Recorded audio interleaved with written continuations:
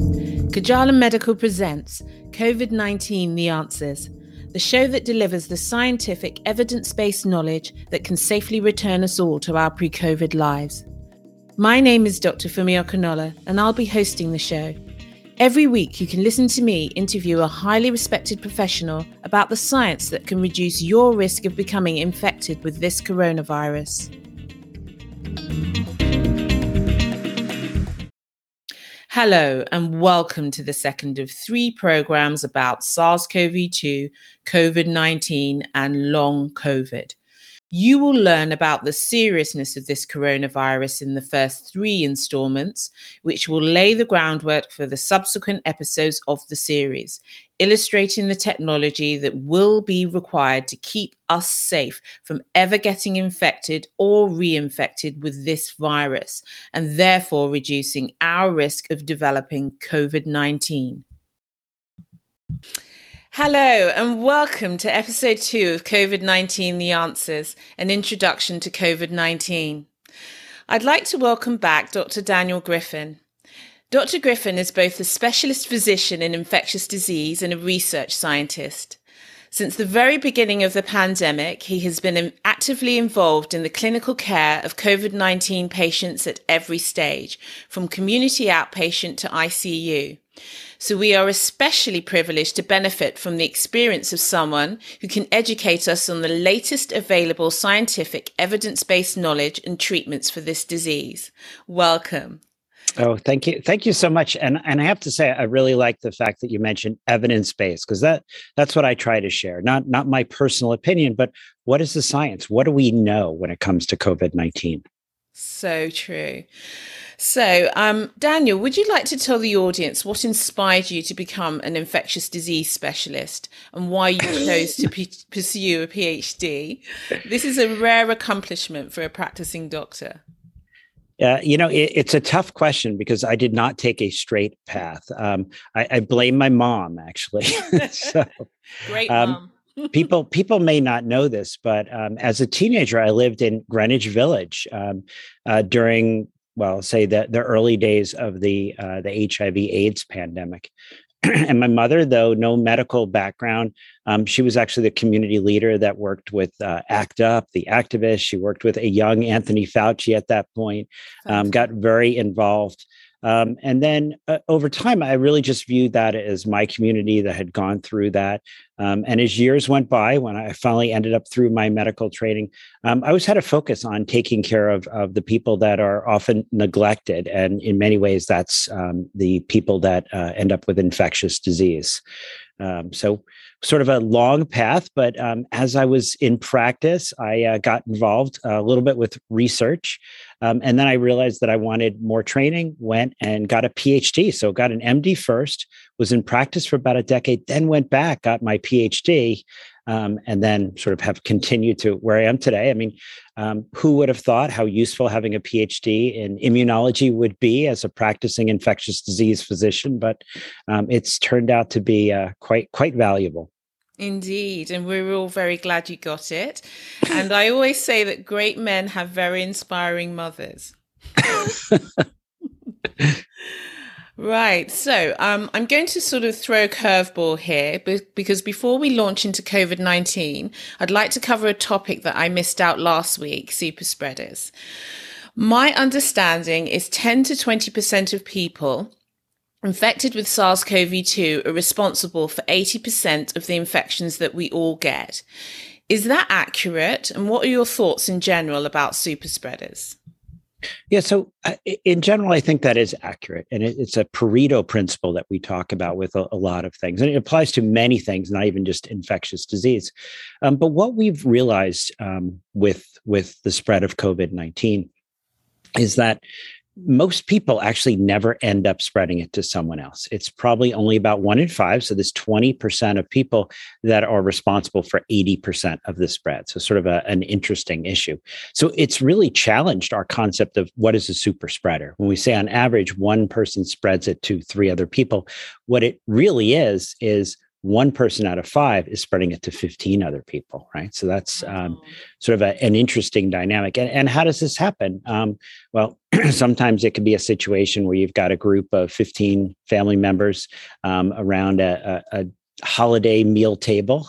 And, I like to always blame the uncle, right? It's always that uncle that we don't like. And that uncle is very chatty, and he's involved in all the conversation. He doesn't really respect that personal space, and the timing. He's during that acute infectious period. So, the acute infectious period for a person who has COVID-19 is, maybe a day or two before symptom onset, maybe 5 days afterwards. This is the people with symptoms. So it's that narrow window. What you got to do is then, for the virus, be in a situation where a lot of people might be exposed, particularly as described, that indoor setting, particularly in a home, or maybe it's an office, and you have a meeting, a bunch of teachers maybe get together in a small room, the masks come off, and then one person is infected. That opportunity presents itself. There's some interesting work, and actually, I went to college in Boulder, Colorado, and they did an interesting study where they were looking. They were doing RNA study, so it's RNA copy number, which has some relationship with viral load, and seeing really about 10% of people had 90% of all the RNA of the virus. So really, sort of science supporting this, our case controls supporting this. But this is really the challenge. Now, in homes, what we often see, let's say mom or the daughter or someone, and then you're in a suburban home, those are going to be spreading issues as well. But no, in a lot of situations, we've seen this Pareto principle played out where it's 1 in 5, so 20% of people doing 80% of the spread. But we don't know which 20%, do we really? So we all have to keep safe. Yeah, we don't know. I mean, I know, my wife wanted to know. She's like, maybe there's a test and we can avoid those people. And I understand that. I'm not sure. And we don't know, is it that it's really just a particular individual? And maybe, as I described, they like to talk a lot. They're really getting, all those particles out there for us. Is it just circumstances? Just, only about, 20% of us end up in that super spreading opportunity for the virus. So, we'll see going forward, but we haven't really identified that blood test, that characteristic for who is that super spreader that we need to avoid. Moving on to the subject at hand. COVID-19. So I'd like to start with some statistics to really emphasize the seriousness of COVID-19. These figures correlate to the Omicron variant, deemed by some to be mild. Worldwide, it took 2 years and 2 months to reach 300 million cases of COVID. With Omicron, we have seen a further 100 million cases of COVID-19 in 1 month, with a worldwide total now of over 400 million cases. Omicron has infected so many people in the US that the number of daily deaths at its peak was more than it was last spring when vaccinations were just becoming available. Nearly 900 children daily were hospitalized in the US at the end of January 2022, and 2 to 3 children in the US were dying per day from COVID during the Omicron wave. So, Daniel, has COVID fatigue dulled our senses to the gravity of the situation and the devastation this virus is causing? So it certainly has. It certainly has, and it's troubling. I think those numbers that you put out there should, for people, be sobering. Anyone who uses the word mild in relationship to any of the COVID variants, I think, needs to really think what they're talking about, because those are the real numbers right now. During the Omicron wave, and numbers are coming down, we're seeing over 2,000 deaths per day here in the US. We're seeing over 10,000 deaths worldwide. Those numbers, I think, are really frightening for children. We're seeing for the last 2 weeks that we have data, we're seeing an average of 3 children dying per day. So we had 21 children die, and then the most recent week, 23 children died in a week. I'm not sure that mild should ever be put in front of something that can kill that many children. We are only now just getting down to the daily deaths per day where Delta peaked, getting down to that. So this latest variant, mild is not appropriate. And let's go through. Death is just the tip of the iceberg. We're approaching 1 million confirmed COVID deaths here in the US, at least 6 million worldwide, and that is probably a wild undercount. So that's just deaths. But hospitalizations, so many thousands of hospitalizations, 1,000 children a day getting hospitalized with COVID-19. So we have hospitalizations, we have deaths, but then all the people that don't end up in the hospital. What we're seeing with long COVID, the classic long COVID, where I have COVID and now I can't get back to work. Now my brain isn't working. Now I'm exhausted. Now I have all these new problems. What we're also seeing is a significant increase in the risk of health outcomes in the 90 days, then 6 months afterwards. There's a recent study that I was going through where we're seeing your chance of diabetes is doubled. New diagnosis today is doubled in the 6 months afterwards. Your chance of having a heart attack is doubled in the 90 days afterwards.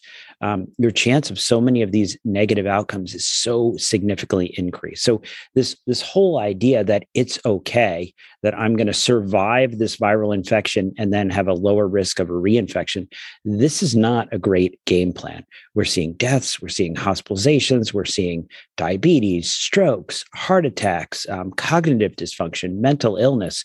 This is a virus that really wreaks havoc.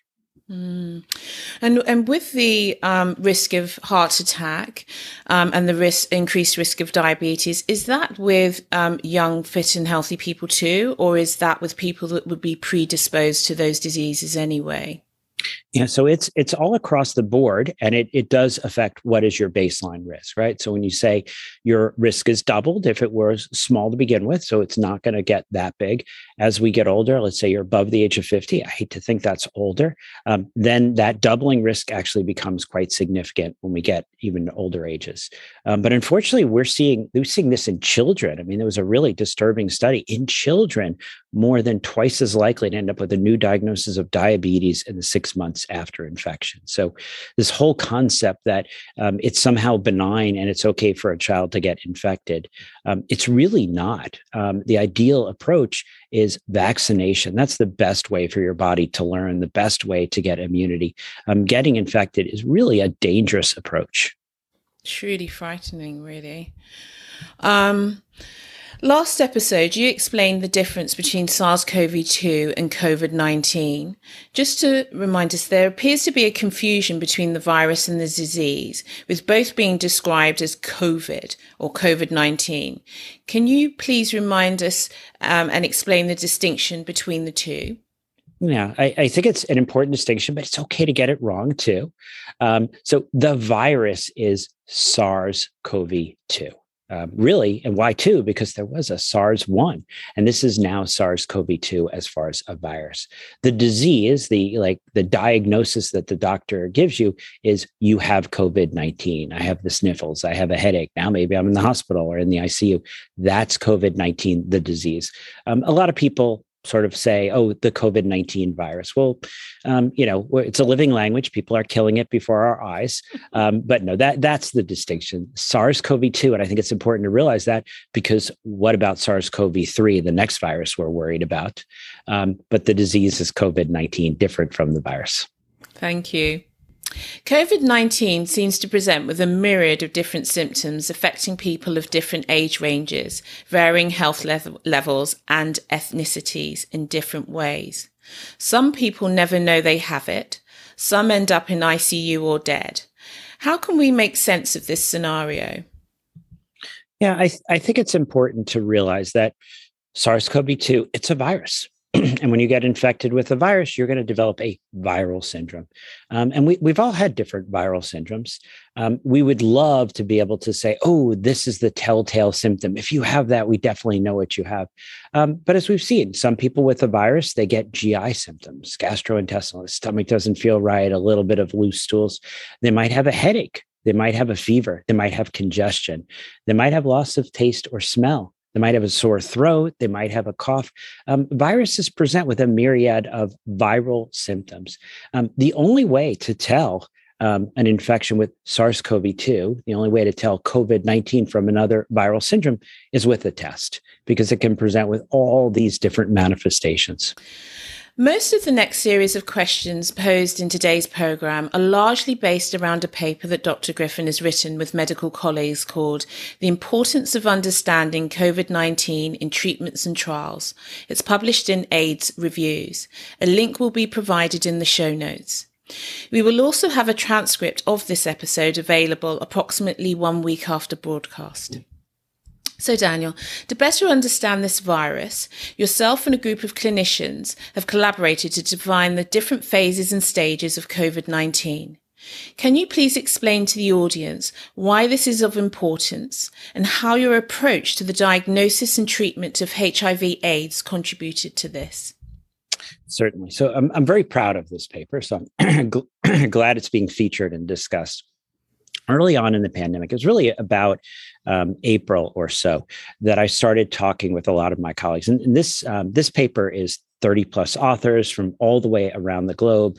All the different continents are represented, really trying to get people together and saying, what are you seeing? What are the stages of this disease? And the whole goal was to get a consensus of the stages of the pattern of manifestation so we could understand the disease, but also so we could start looking at the timing of therapeutics. And that's something that we've really discovered is so critical over time. A little bit of a shift in some of the time intervals, but really this clear distinction. The initial phase, when someone initially starts having symptoms, this 1 week of the viral symptom phase, when we're seeing a lot of viral replication, our ideas early on is that's the best time to be using those antiviral agents. Getting into that second stage or that really second week is when people start having trouble breathing. Some people were calling this the pulmonary phase or the cytokine storm phase, or we settled on the early inflammatory phase when really this is where we talk about steroids, immune modulation, setting things down. And then we get into a next stage where this is when people might start having those bacterial infections, really trying to make a distinction, not that first week. That first week, it's a virus 90% of the time. Antibiotics are not going to be, what you want to use. And over time, these stages have really panned out. This is consistently what we're seeing. We're seeing therapeutics used at the right time make a difference. Therapeutics used at the wrong time fail to make a difference. So this has really served as a great blueprint for investigating certain medications, using certain medications, anticipating the time course and the development of the disease in individuals. Good. So, and from my understanding, you kind of worked all this out from your experience of working with people with HIV and AIDS. Can you elucidate on that a bit? I think some of there's some similarities in your approach. Yeah, and that was actually, that's why we put this in, I guess, a journal that I'm familiar with. Is really trying to understand how important timing is, and understanding, and we'll do that as, sort of a parallel with HIV. When someone gets acutely infected with HIV, that's the virus. AIDS can be the disease eventually. Is there really are these massive amounts of virus, really so critical to start that antiviral therapy.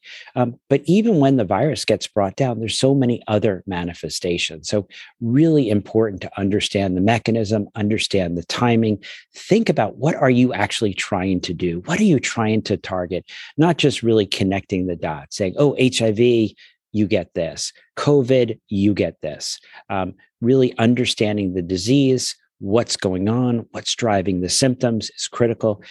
You may control the virus with HIV, but now if they've got a parasitic or a secondary fungal infection, you've got to be addressing that. You can't just keep thinking in this rigid box format. Thank you. You've picked the post a bit on my questions, but I'm going to go through each stage of your paper in turn for the audience. So the next series of questions will help Daniel to explain the different phases and stages of COVID-19. I believe this is important for the audience, as Daniel has said, to understand, as different treatments are initiated at different stages of the disease with a narrow window for them to work, as he's already highlighted. So please start with the pre-exposure period. From my understanding, this is a stage before you're even infected. I fully recognise that infection prevention is a massive topic unto itself and will be covered under a number of episodes in this podcast series, but can you briefly touch on the key components for our audience? Okay, so I'm excited to go through the stages, and I think this is great. So you'll have to make sure I rein it in because I could talk about these stages, well, for hours. But let's start about this is actually in many ways the most important period, the pre-exposure. You haven't been exposed yet. What can you do now to keep yourself safe? And there's always a lot of discussion about this. And so we'll talk first about ventilation, outdoors versus indoors. The way you get this virus is doing that thing that we all do many times a minute. We breathe, we inhale, we bring things into our nose, into our mouth, into our lungs. This is a respiratory transmitted pathogen. So being outdoors, improving ventilation, which we actually think are going to help with a lot of other respiratory viruses as well. So that's key. Opening up those windows, avoiding those closed spaces. Distance, we've talked a bit about that. Distance is great in certain settings, but if you get in that small, poorly ventilated area, everything's going to build on the ventilation, then, even if you're far apart, you're still breathing in that same air. So we have learned that, being 3 feet away is good. Being 6 feet away is probably a little bit better. So distance can help us. Ventilation can help us. What about masks? That's a hot topic. And we've gone back and forth. People are very emotional about masks. First, everybody was very upset because they weren't being told to wear masks. Now everyone is very upset that they're being told to wear masks. Early on, why are you waiting for the science? You should just do this. Now the science is here. Why are we still doing it?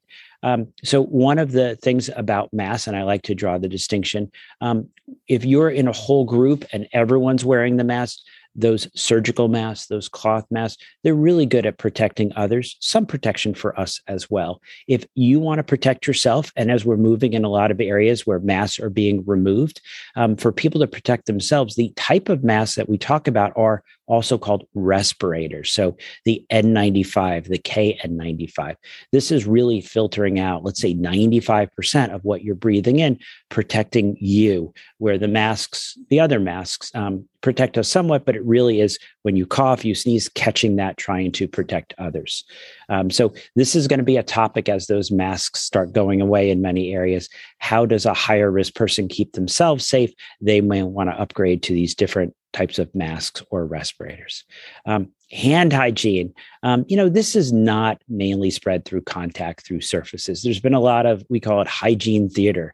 People leaving their groceries and mail in the garage for 72 hours, spraying them with bleach. Boy, I think more bleach has been used in recent times than ever. I worry about that. But I do want people to keep washing their hands. Not so important for SARS-CoV-2, but just good overall. I don't want people to stop washing their hands when this ends. And this is really the biggest thing. What is the biggest thing that you can do in the pre-exposure period to keep yourself safe? Vaccination. That's huge. Not only does vaccination significantly reduce your risk of getting infected, think of this as sunscreen, but if you do get exposed, if you do get infected, we'll get to this, it's also going to reduce your chance of serious illness. What else? So we've got masks, we've got ventilation, we've got washing our hands. Testing, right, in this period. We just had a big sporting event here in the US. A lot of people went to these big parties. Some of them weren't feeling great when they went to these big parties. Testing before you get together in these high-risk settings is another way during the pre-exposure period to continue to not put yourself in a risky situation. Oh, thank you for such an excellent answer. Okay, so next is the incubation period and the detectable viral replication period, when an individual is successfully exposed to the virus and it multiplies inside them. Could you please explain this stage and then relate it in the context of getting a false negative test result for COVID? Yeah, so I think that this is really critical. There's really a lot to cover in this area. So maybe someone showed up at that party. They weren't feeling well. They didn't test themselves. maybe the ventilation wasn't as good. Maybe you spent a little too much time too close to that person. Now the virus has actually gotten into your mouth, into your nasal passageway. It's actually gotten into the cells and it's starting to replicate. It's going to take a period of time before there is enough viral material for you to test positive. And I think that's key. A test does not predict the future. What we've seen, someone starts to feel not so great. And I think we need to realize at an individual level, getting tested within the first few hours may actually miss it. And this is a little bit of a change. Early on with the original ancestral variant, people usually were testing positive a day or two before they even had symptoms. Things have really shifted a little bit to the left. We're certainly seeing a lot of individuals who start to feel poorly and they don't get that positive test until the next day. So I think that's important to think about with the sensitivity of the test. But what's going on? So the virus is starting to replicate. It's making that genetic material, that RNA. It's making those proteins to form those viral particles. You can't test positive until there's enough of that RNA genetic material to test positive on a PCR, or what we call our molecular tests. There's not enough of that protein to test positive until you've actually started to really churn out the virus, probably getting about 1 million of these virions per microliter. So really getting to a high level. What we are seeing, and I think this is important in the viral replication phase, is right about when people start to become contagious, there's a really good correlation with our rapid tests. But remember, you come in, I've been feeling crummy for 3 or 4 days. My daughter woke up this morning with a bit of a scratchy throat. If you do that rapid test, even if you do that PCR, because you're not going to find out for 2 days, if you send that child back to school, you're running the risk of spreading that to the next person. So really important in the testing in the early viral phase to be thinking about how our tests work. One test, think about repeating that second test. Even if your test is 90% sensitive, 95% sensitive, a test that next day is going to really catch ones that you might miss. Why do we care so much? Well, not only do we not want to spread it to others, not only do we want to know, why do I feel crummy, but we now are having therapeutics during this time. So this time is now getting quite complicated. If a person tests positive, we can do things that are helpful during this first week. We can actually do things that are harmful. So I want to discuss what we should do and what we shouldn't do. So number one, we actually now have effective oral antivirals for our highest risk people. Here in the US, there's a medicine, nirmatrelvir. I'm just going to say Paxlovid because no one's going to remember the other one. And this is something that if we start within the first 3 to 5 days, we're having almost a 90% reduction in progression. We now have the peer-reviewed data out in the New England Journal of Medicine article. The people that were treated, there were no deaths. All the deaths were in placebo. So really an impressive option. But again, timing matters. You got to start this in the first 3 to 5 days. If you wait, you're going to lose your benefit. Here in the US, this is picking up a phone, knowing who to call. There are online locator sites telling you who to call. You pick up the phone, you talk to that pharmacist, you tell them what makes your individual high risk. You need to know kidney function for dosing, and you need to know if there are any medicine interactions, because there are some medicine potential interactions. Number two, this is with the monoclonals, and we still have monoclonals that are effective, and we have new ones that are coming down the pike. So we have another one that just got approved here in the US. So we've got Paxlovid, we've got monoclonals. The latest is remdesivir, outpatient IV remdesivir, based upon a New England Journal of Medicine article looking at about an 87% reduction in progression if you give this within the first 3 to 5 days. Timing so critical here. If you wait, start giving this to a person when they're in the hospital, we're not sure, right? The WHO isn't even impressed that the data is really there to support its use. But those first 3 to 5 days, treating the virus during the antiviral. Molnupiravir, Thor's hammer. This is a drug, maybe not as effective, maybe about a 30% reduction in progression, not preventing all the deaths, but no kidney function adjustment, no drug-drug interaction. So another potential lift. But what should we not do? We can harm people, right? We've gone ahead, we've vaccinated them, their immune system is ready to go to fight off this virus. If you give them steroids during that first week, you increase their risk of progression about 6-fold. You increase their risk of death. Steroids during that first week, that is not helpful. That is harmful. What about antibiotics, right? We're trying to be helpful, trying to give them something.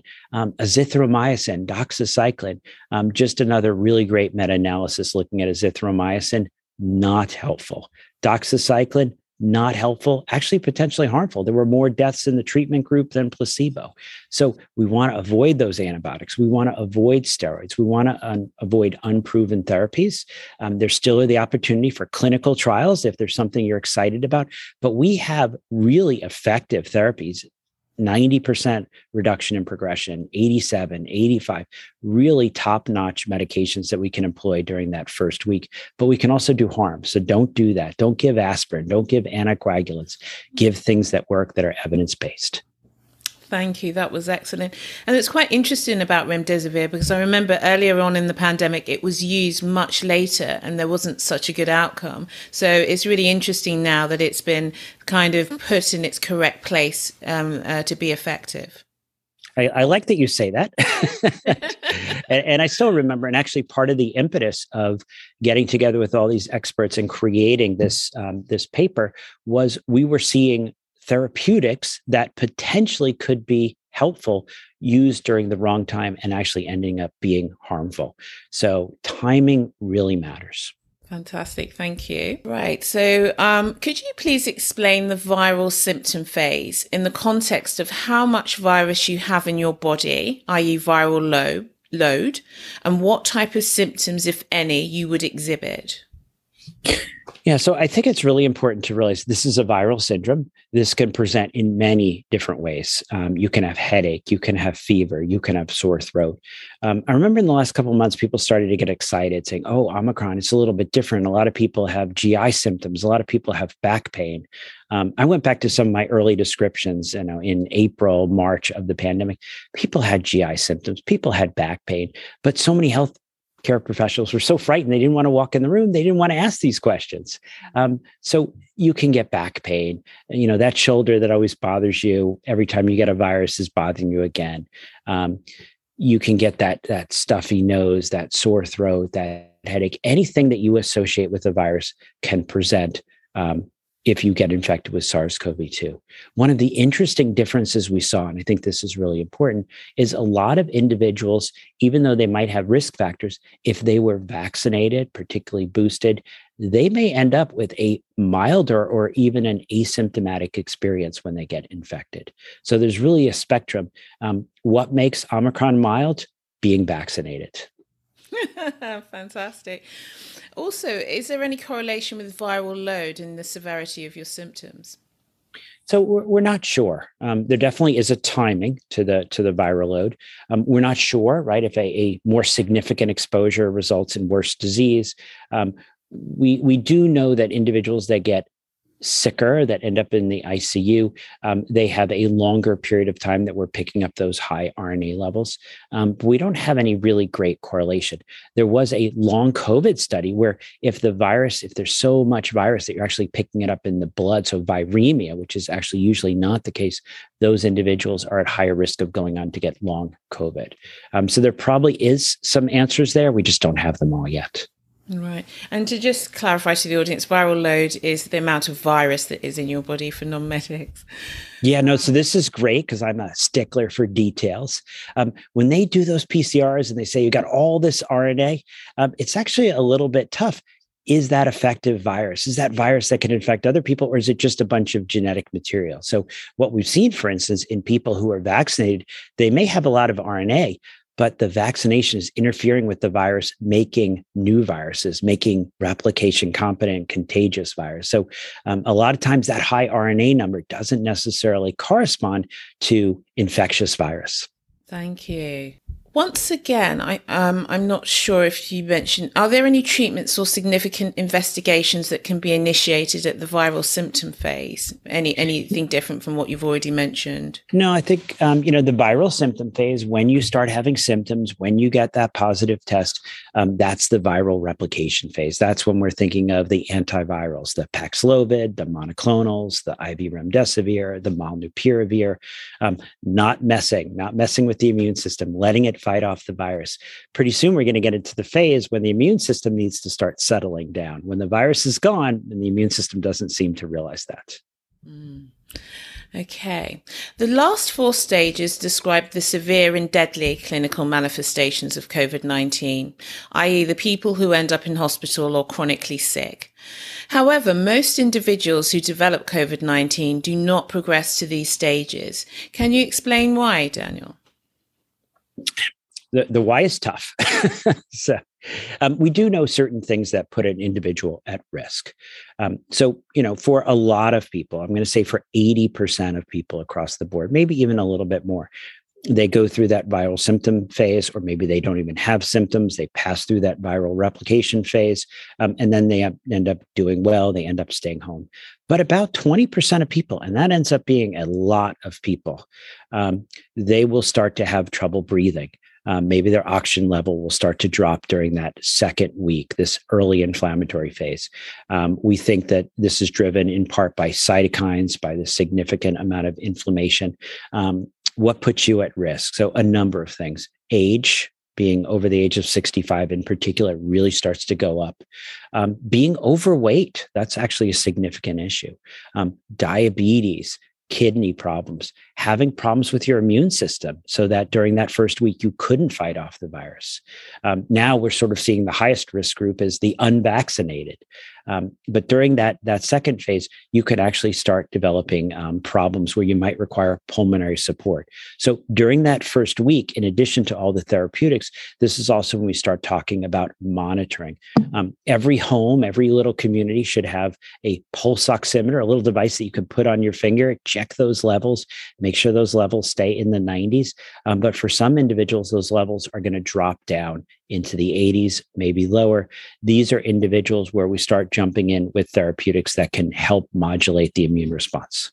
Right. Thank you. Excellent. Another excellent answer. Let's start with the early inflammatory phase, the first of the four remaining phases. This occurs 1 to 2 weeks after an infected person develops symptoms. This is where we truly see how dangerous COVID-19 is. Can you please describe the damage to the body caused by the disease at this stage? So the tough thing is that at this stage, usually the virus is on the way down. And what we're seeing, the damage is all being driven by the immune response. So this is when people start dropping those oxygen levels down into the 80s. This is when we start thinking it's appropriate to start steroids. The standard is this dexamethasone, 6 milligrams a day. Sometimes we can start that dexamethasone, it's an oral medicine, and keep these folks out of the hospital, keep that oxygen level from dropping too far. Sometimes we even set them up with home oxygen. We even start talking to them about sleeping on their belly. Interesting enough, sleeping on your belly, proning has mortality benefits and can help slow the progression.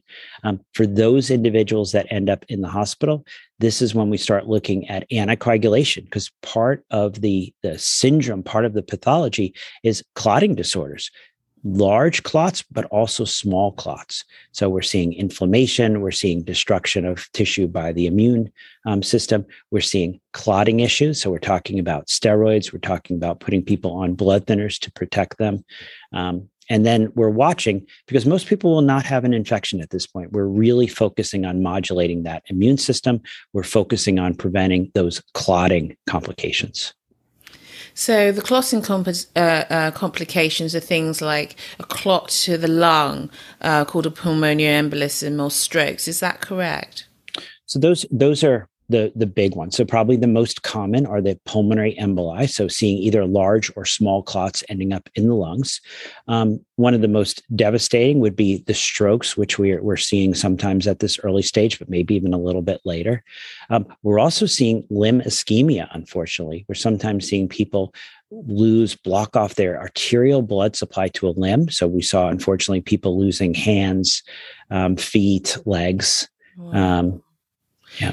Yeah, I think people don't realize just how deadly COVID-19 can be. Can we please compare the damage done to the body by COVID-19 or the body's immune response versus potential very rare side effects of vaccination, such as myocarditis? Yeah, so myocarditis is a perfect example. And we'll start off with if someone ends up getting infected, they end up getting COVID-19. And we'll even pick that high risk group that people worry about. So the males, sort of 16 to 25 in that range there. If a person gets vaccinated, then sort of a lot of press about a 1 in 5,000 risk of myocarditis. What is that? A little bit of inflammation of the heart. Tends to resolve within about 24 hours. It's very rare that they go to medical attention. We've now followed this for quite a while. We're not seeing any long-term issues. So these people, a little bit of inflammation and they get better. But what about an individual who actually gets COVID-19? We've seen from some of our athlete studies that a large percent, maybe 20% of athletes continue to have ongoing inflammation of the heart for months after. 1 in 5, not 1 in 5,000 for 24 hours. This is 1 in 5 for months, affecting performance. We've had a lot of, I think, sort of famous athletes not be able to compete in their sport. We've had triathletes having trouble getting up and down stairs.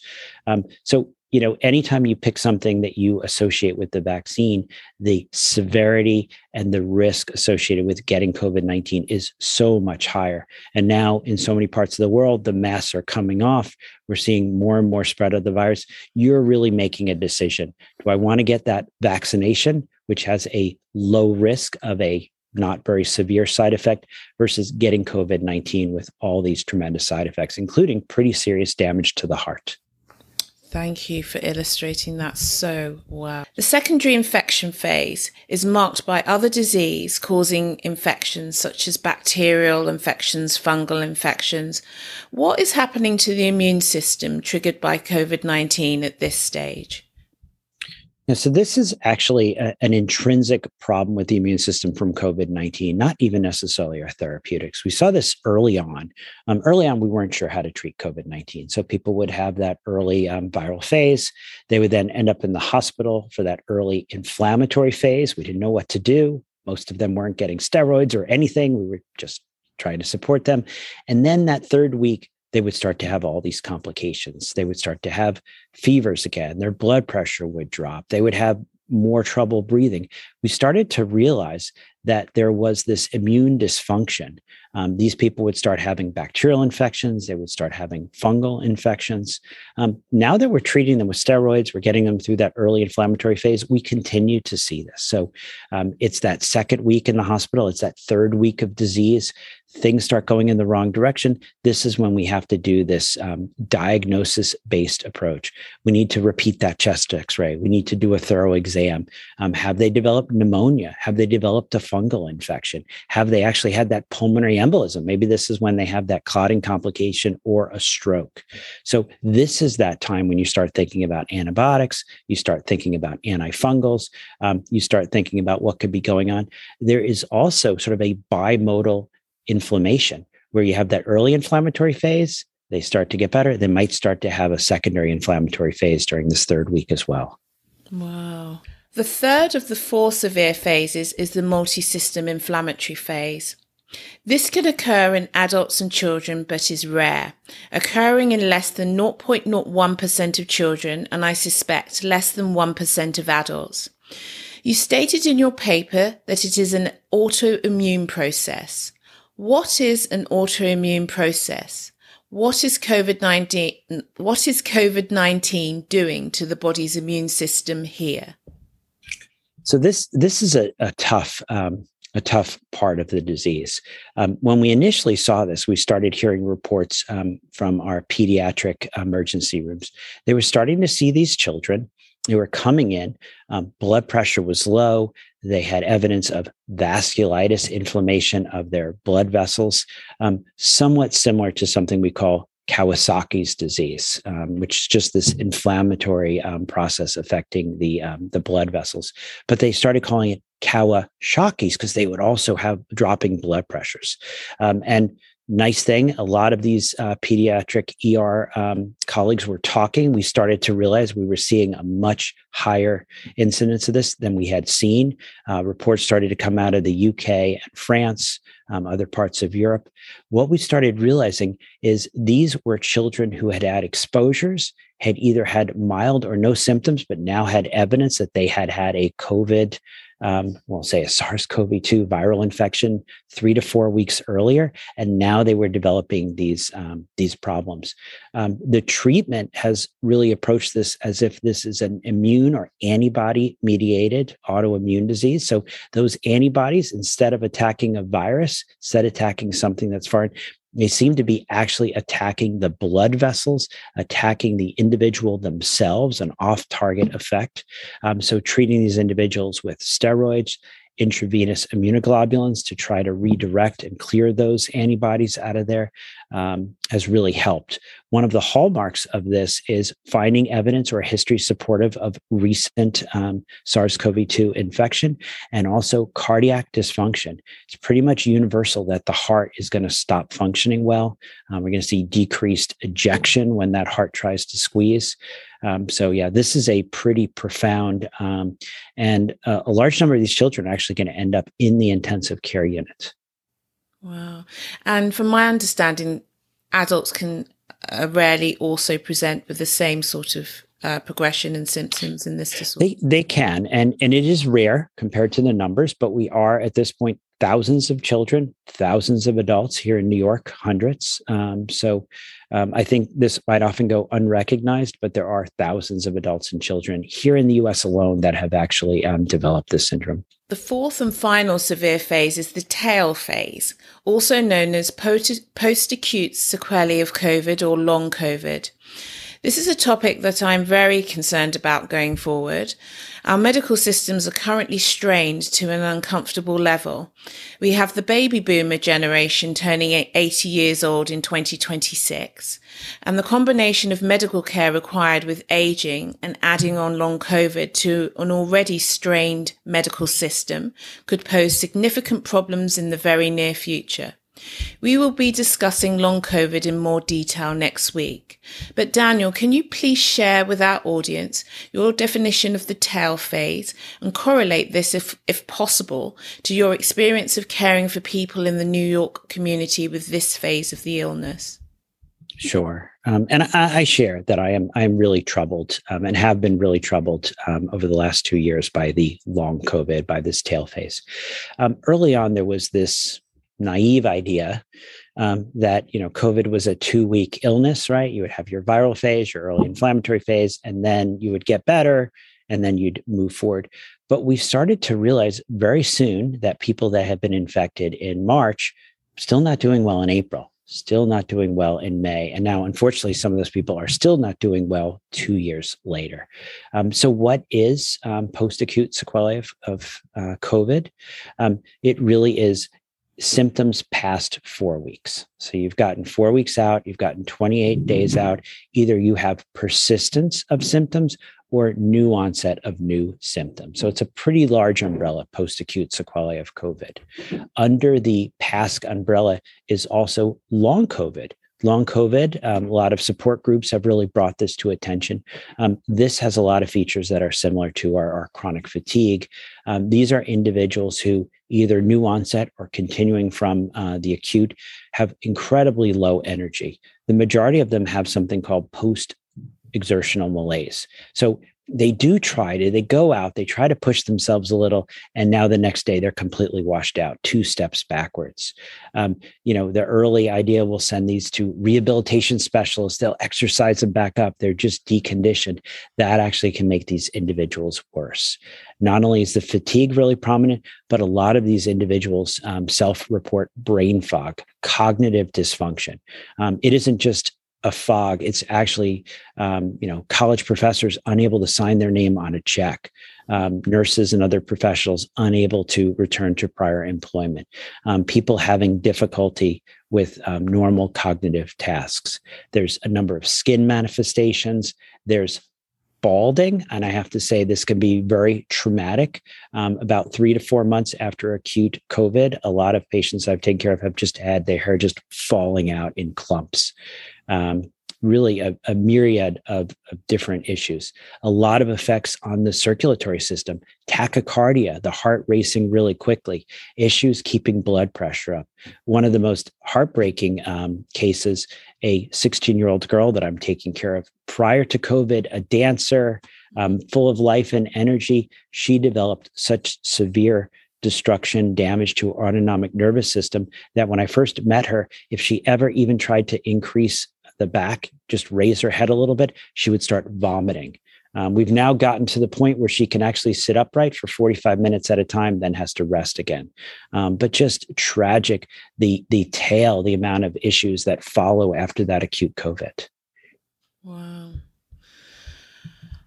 Sobering.